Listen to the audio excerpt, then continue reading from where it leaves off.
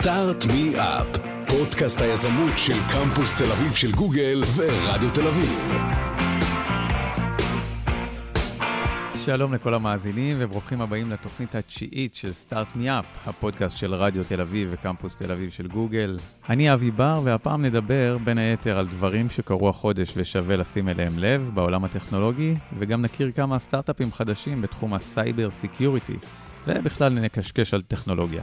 אבל נתחיל כרגיל בהתחלה. אני יודע שאתם אנשים נורא עסוקים, וחוץ מהפודקאסט הזה אין לכם זמן לשמוע שום דבר אחר, אבל אם בכל זאת אתם מחפשים להעשיר את הדברים שאתם שומעים, אני רוצה להמליץ לכם על שני פודקאסטים מעולים מתחומים קצת שונים. הראשון, אם הייתם אי פעם מעריצים של הסדרה הוותיקה הבית הלבן, The West Wing, אז יש ממתק שבועי בשם West Wing Weekly, בו ג'וש מלינה, השחקן ששיחק את וויל ביילי, עובר פרק ומנתח את כל מה שקורה שם, כולל ראיונות עם השחקנים. אני מת על זה, זה גדול, זה עושה לך את היום. הפודקאסט השני, קצת יותר קשור לענייננו, של טים פריס, הוא נחשב אחד הפודקאסטים העסקיים הטובים בעולם, והוא מראיין גם אנשים נורא מעניינים, וגם נותן טיפים על איך להיות יותר יעיל בעבודה, איך לאזן בצורה נכונה בין מנוחה לעבודה, איך להיות מנהל טוב יותר, ועוד המון המלצות על גדג'טים מגניבים. ואם כבר הזכרנו גדג'טים, יש אחד שאני מאוד אוהב והולך איתו לכל מקום בשבוע האחרון, קוראים לזה טייל, T-I-L-E, זה ריבוע קטן, לבן ואפילו די יפה, שמתחבר למפתחות, או אפשר לחבר את זה לכל דבר אחר, ואפשר למצוא אותם אם הם הולכים לאיבוד דרך האפליקציה של טייל.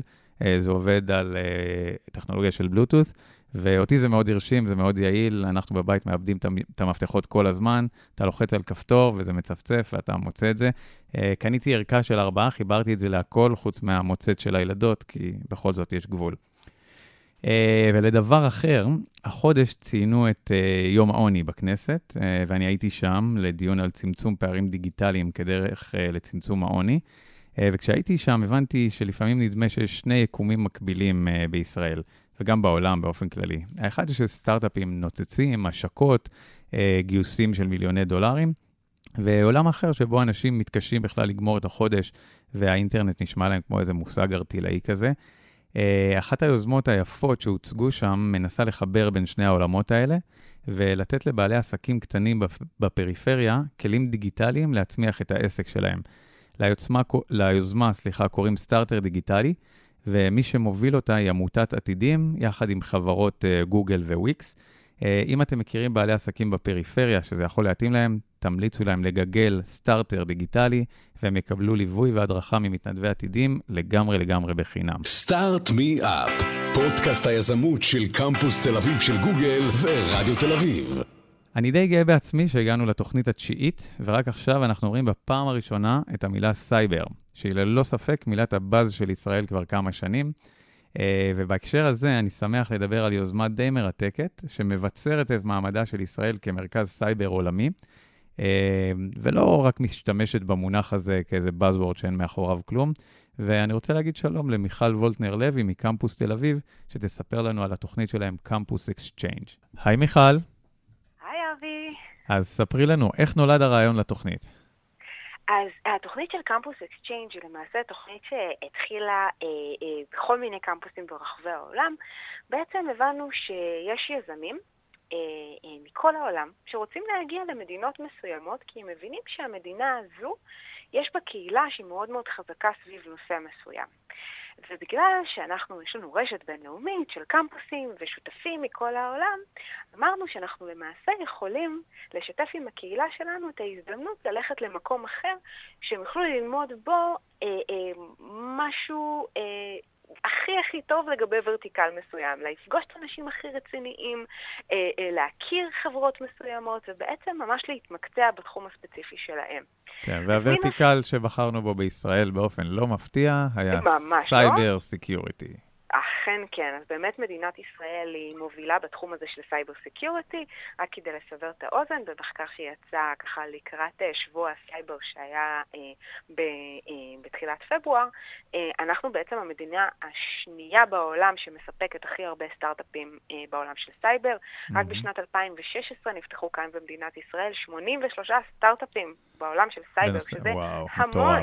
מטורף. ודרך אגב, ב-2016, 36% מהסטארט-אפים האלה כבר קיבלו מימון ראשוני, שאין לזה אח ורע בכל תחום אחר. כן, אין ספק, זה Buzzword שגם יודע להביא כסף. אכן כן. אז ספרי לנו כמה חברות השתתפו בתוכנית, לדוגמה. אז קיבלנו בקשות מכל העולם, ונבחרו 10 סטארט-אפים מ7 מדינות שונות שהגיעו אלינו לשבוע אינטנסיבי. סטארט-אפים מסין, סטארט-אפים מקוריאה, מארצות הברית, ספרד, באמת מכל מיני מדינות, ממש מתחומים שונים בתוך העולם של סייבר, כי גם העולם של סייבר הוא עולם מאוד מאוד רחב ומגוון ונוגע בכל מיני תחומים. ופשוט הבאנו אותם אלינו לשבוע לקמפוס תל אביב, והכרנו להם את התעשייה. מה זה אומר? מה קרה באמת בשבוע הזה? בטח לא הייתם סגורים בקמפוס כל השבוע. נכון, באמת לא היינו סגורים. ביקרנו בבאר שבע, שהיום נחשבת לעיר הסייבר. הכרנו להם את כל התעשייה שמה, סטארט-אפים מעניינים, קרנות שמשקיעות. הלכנו לכנס הסייבר הגדול שהיה סייבר טק, שזה כנס שבאמת מביא אליו אלפים של אנשים מכל העולם.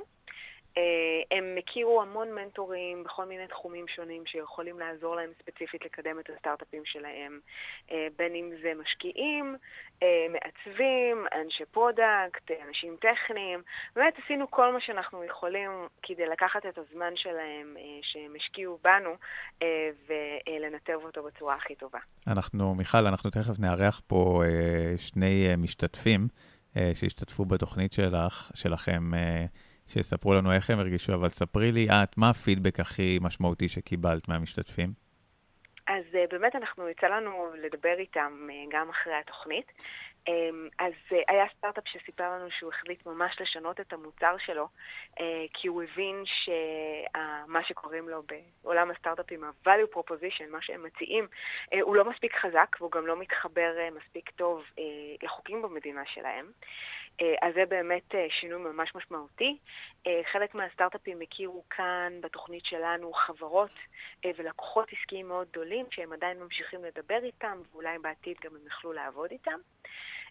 השקעות שיצאו, ובאמת כל מיני היכרויות עם אנשים שעוזרים להם לפתח את המוצר שלהם יותר, באמת לעשות את הפיין-טיונינג כדי להביא אותו למקום יותר טוב.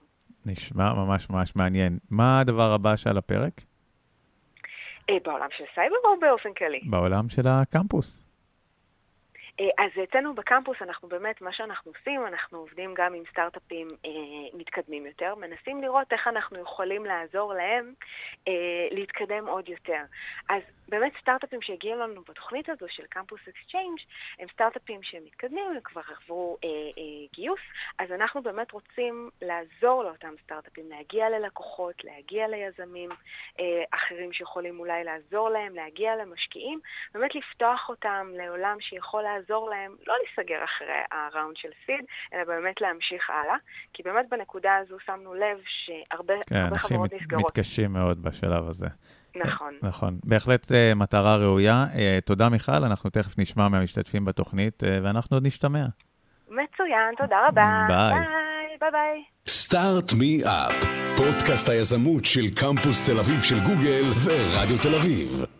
עכשיו אני רוצה לדבר עם אחד ממשתתפי התוכנית, אהלן, שגיא גידלי, מייסד סייפר VPN. אהלן אבי, מה נשמע? בסדר, מה שלומך? בסדר גמור. יופי. ספר לנו קצת, מה זה סייפר VPN? אין בעיה. אז אני אסביר בכלל מה זה VPN, מה זה אומר. כדאי. ואז מה אנחנו עושים בחברה עצמה.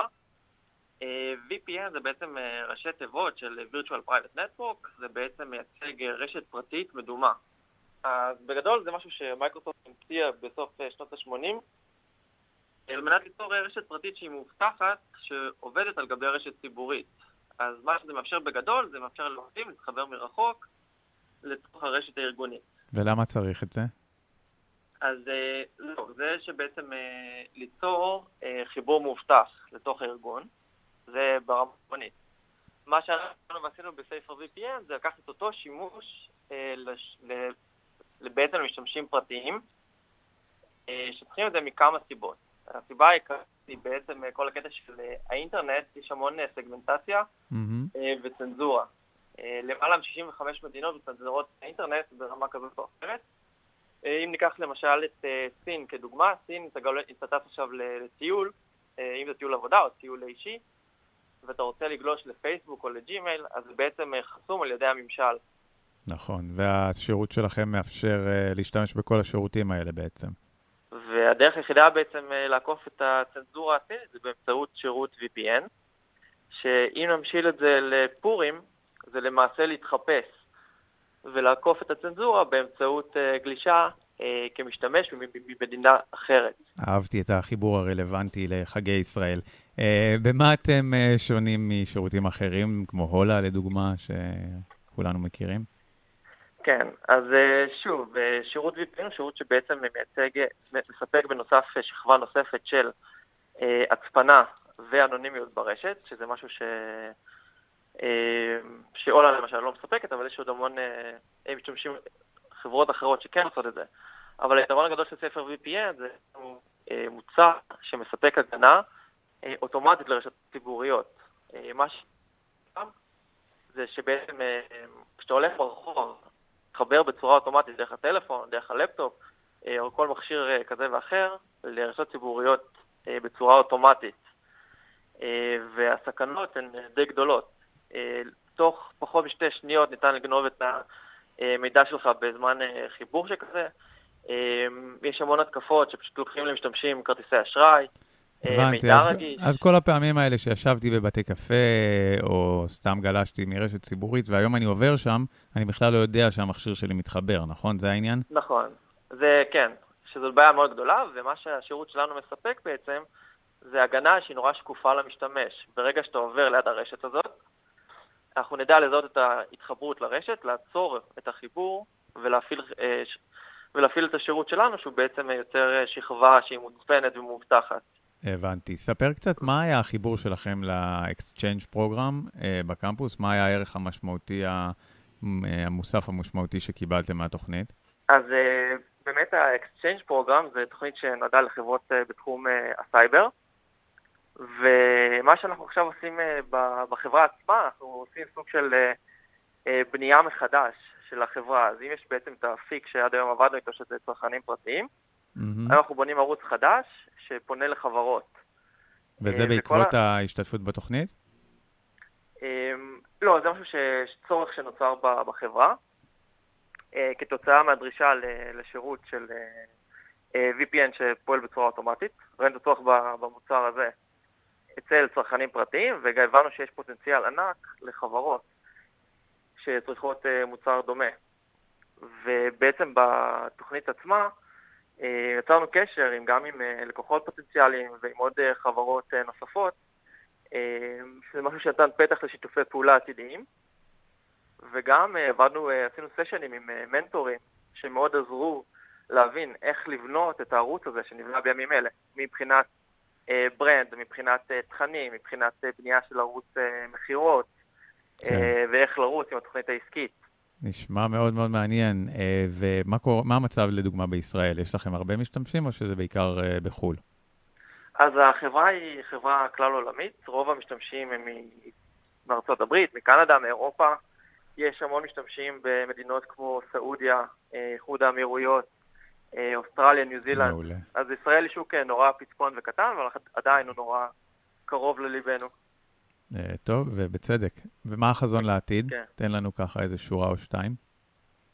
אז באמת עכשיו אנחנו בונים את החברה, שתהיה חברה גדולה, רווחית, שפועלת גם כלפי צרכנים פרטיים, כלפי עסקים, ובאמת לתת הגנה שלמה ברשתות ציבוריות שמהוות באמת קרקע די פוריה להתקפות סייבר רבות. אז שיהיה המון בהצלחה, סגי, ובטח עוד נשמע עליכם בהמשך. המון תודה, אבי. ביי, יום טוב. חג שמח, ביי ביי. חג שמח, ביי. סטארט מי אפ, פודקאסט היזמות של קמפוס תל אביב של גוגל ורדיו תל אביב. אני רוצה להגיד שלום עכשיו למרים שוואב, מייסדת ומנכ"ל סטרטיק. אהלן מרים. היי. מה זה סטרטיק? מאיפה בא השם הזה? אז זה שילוב של המילים סטטיק. כן, ובן אל. מה? לא, סתם, בדיחה לא מוצלחת. תמשיכי. לא תפסתי. סטרטיק, זה סטטי, סטרטה, שזה שכבות, וסטרטג'י. טוב, לימדת אותנו משהו חדש, זה שסטרטה זה שכבות, אני חושב שאת ועוד איזה 4 אנשים יודעים. אני וגיאולוגים. בדיוק, בדיוק. אוקיי, ועכשיו, מה זה? סטרטיק זה פתרון להבטחת אתרים שמבוססים מערכות ניהול תוכן. במיוחד אתרים שמבוססים קוד פתוח, כמו וורדפרס, ג'ומלה ודרופל. זה מונע פרצות, שזה משהו מאוד נפוץ היום עם האתרים האלה, נפוץ מדי. זה גם מגביר את המהירות של האתרים, ומגביר את הסקליביליות שלהם מול הגברת תנועה לאתר. אז אם יש לי אתר בוורדפרס נגיד, שהוא מאוד מצליח, ויש לי הרבה טראפיק אליו, אבל אני לא מעודכן בכל ענייני הסייבר האחרונים, ואני רוצה את עזרתכם. מה אני צריך לעשות? אז מעבירים את האתר אלינו, אנחנו מחליפים את ההוסטינג שלך. אנחנו סוג של חברת אחסון פלוס. יש לנו עוד יתרונות במערכת שלנו. אז עושים העברה של האתר, שמים את זה מאחורי סוג של firewall. זה מאובטח ורק פנוי לך, כי רק אתה יכול להגיע לאתר שלך ולנהל אותו, ואפילו לראות אותו. ואחרי שאתה מסיים לנהל אותו ולעדכן אותו, לשנות תוכן, להוסיף עמודים וכו', אתה עושה deploy, וזה מייצא את כל האתר כאתר סטטי, ומי שמבקר באתר שלך בעצם מבקר בסוג של מראה. זהו, אתם יוצרים בעצם עותק של האתר, נכון? בדיוק, זה עותק. אם הבנתי נכון. אבל פשוט הורדנו את כל הבלגן. אין שם דאטאבייס בעותק. כל העמודים כבר נבנו ומוכנים, לא צריכים לגשת לדאטאבייס כדי לבנות את העמודים, ולכן זה הרבה יותר מהר וסקלבילי, וגם כל הפרצות פשוט, הם לא שם. אוקיי, את אמרת כמה פעמים את המילה סטטיק, אבל את סיפרת לי שב-Exchange פרוגרם שעשיתם בקמפוס של גוגל, את למדת מילה חדשה, שזה serverless. serverless, בדיוק. אוקיי. serverless זה נשמע הרבה יותר מגניב, והרבה פחות משעמם, אבל זה באמת תחום מאוד מאוד חדיש ומעניין. serverless, יש שם שרתים, כן? זה לא בלי servers לגמרי, אבל זה בלי שרתים דינמיים, כמו לינוקס, שזה אחד הנפוצים שאנשים מכירים. זאת אומרת שבמקום שהאתר רץ על שרת דינמי שכל הזמן עושה שאילתות לדאטאבייס ודברים כבדים ולא יעילים כאלה, זה פשוט קבצים. אז HTML, CSS ו-JavaScript במקרה שלנו.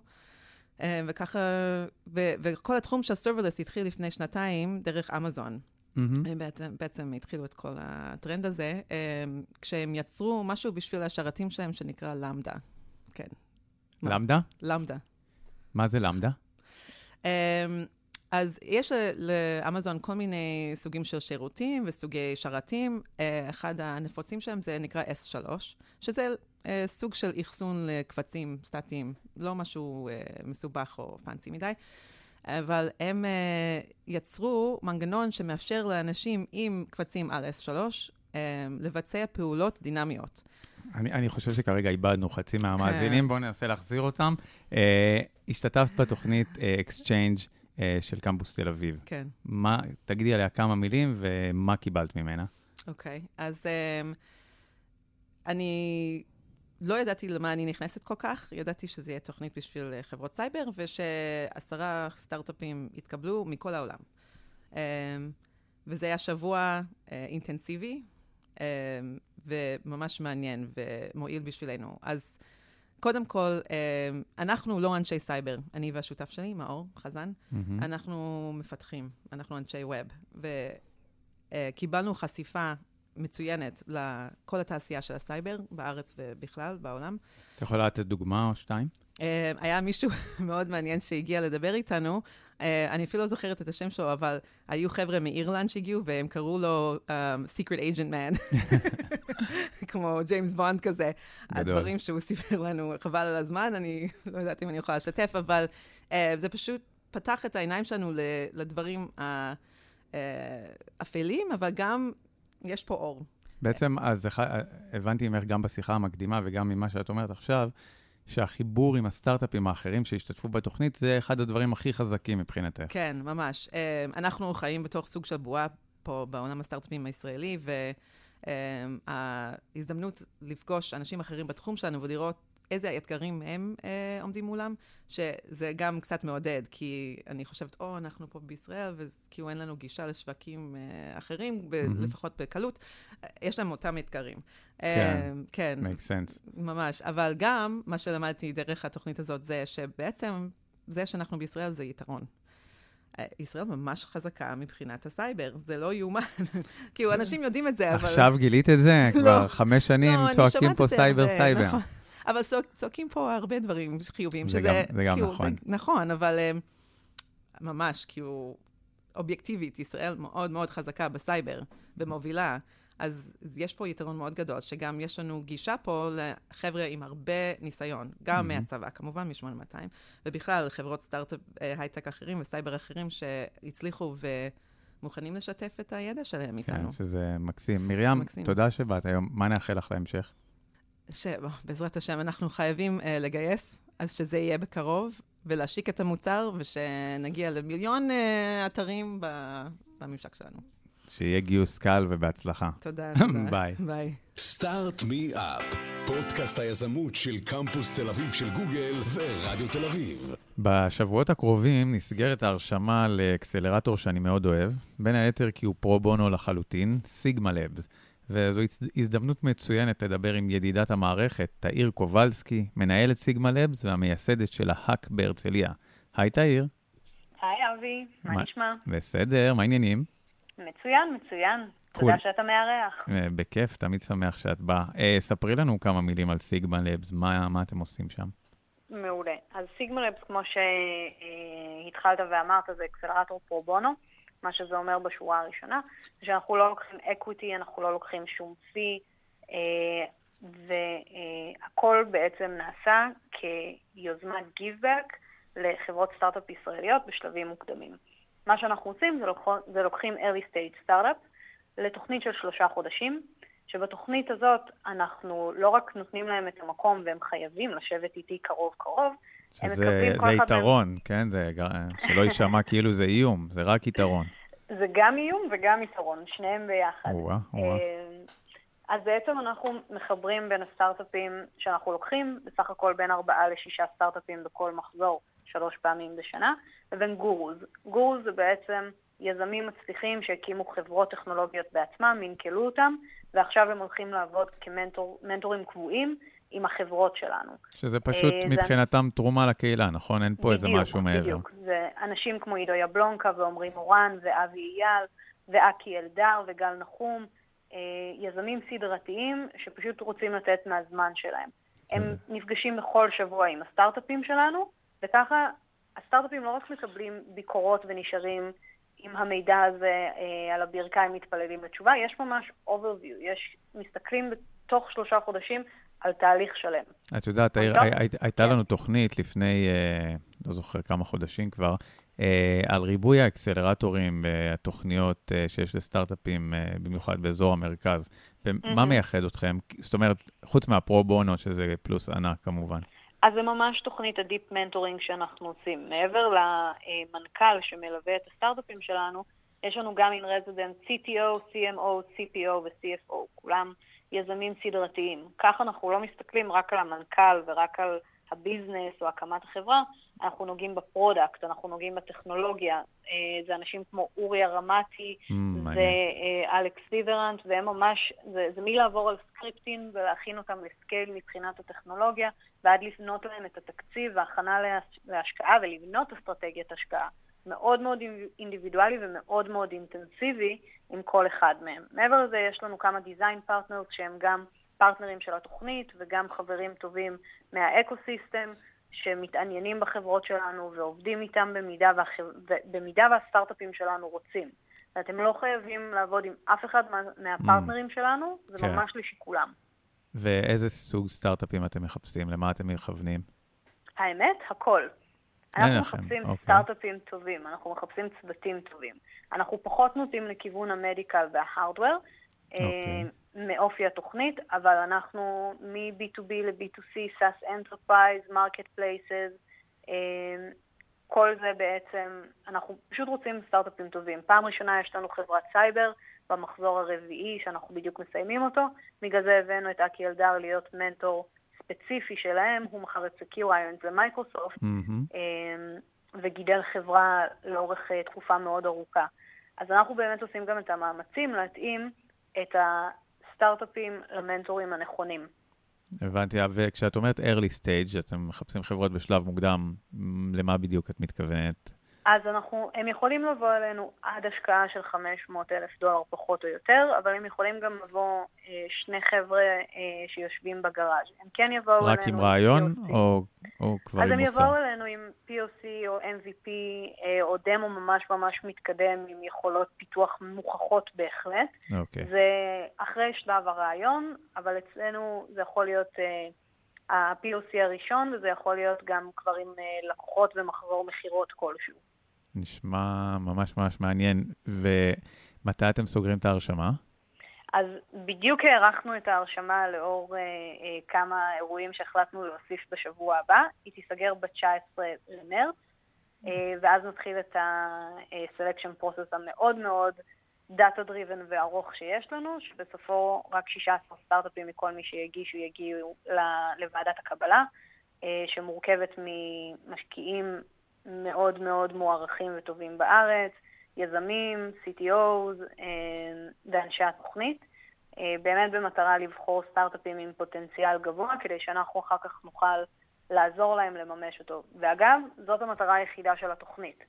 המטרה היחידה זה לעזור לחברות סטארט-אפ ישראליות להגיע להצלחה יותר מהר. שזה סופר ראוי, ואני בהחלט ממליץ. תאיר, לפני סיום, מה העצה הכי טובה שיש לך ליזמים, גם רגע לפני שהם נכנסים אליכם לאקסלרטור, וגם רגע אחרי? אז אני אחלק את זה לשתי עצות ברשותך. קודם כל, אם אתם רוצים להיכנס לאקסלרטור, הריסרצ' שלפני הוא הדבר הכי חשוב שאתם יכולים לעשות. מה הכוונה? לבחור את האקסלרטור הטוב ביותר בשביל הסטארט-אפ שלכם. זה אומר שאתם צריכים להגדיר מטרות. זה אומר שצריכה להיות תוכנית, ולראות אם האקסלרטור הזה יכול לעזור לתוכנית הזאת להתממש. צריך גם לבוא מהסיבות הנכונות, זה גם חשוב להגיד. יש לנו פוסט שלם על זה באתר שלנו, בבלוג פוסט שלנו, שבאמת מסביר מה הסיבות הטובות ומה הסיבות הפחות טובות להיכנס לאקסלרטורים. ועצה לכל סטארט-אפ זה validate your pain. אל תתאהבו בפתרון, תמציאו פתרון שעונה על בעיה. קודם תמצאו את הבעיה. נשמע שתי עצות מאוד מאוד נכונות ובמקום. תאיר, המון תודה, ונשמח לארח אותך אחרי זה, לספר לנו במי בחרתם, ואולי מי את חושבת שיגיע רחוק שם. אני ממש אשמח. תודה, אבי. קול, ביי. ביי. סטארט מי אפ, פודקאסט היזמות של קמפוס תל אביב של גוגל ורדיו תל אביב. לסיום, אני יודע שאתם מאוד אוהבים את הפודקאסט ושאתם גם מאוד עסוקים. אבל אם בא לכם להעיר, להגיב, להציע נושאים לפודקאסט, אתם יותר ממוזמנים לעשות את זה.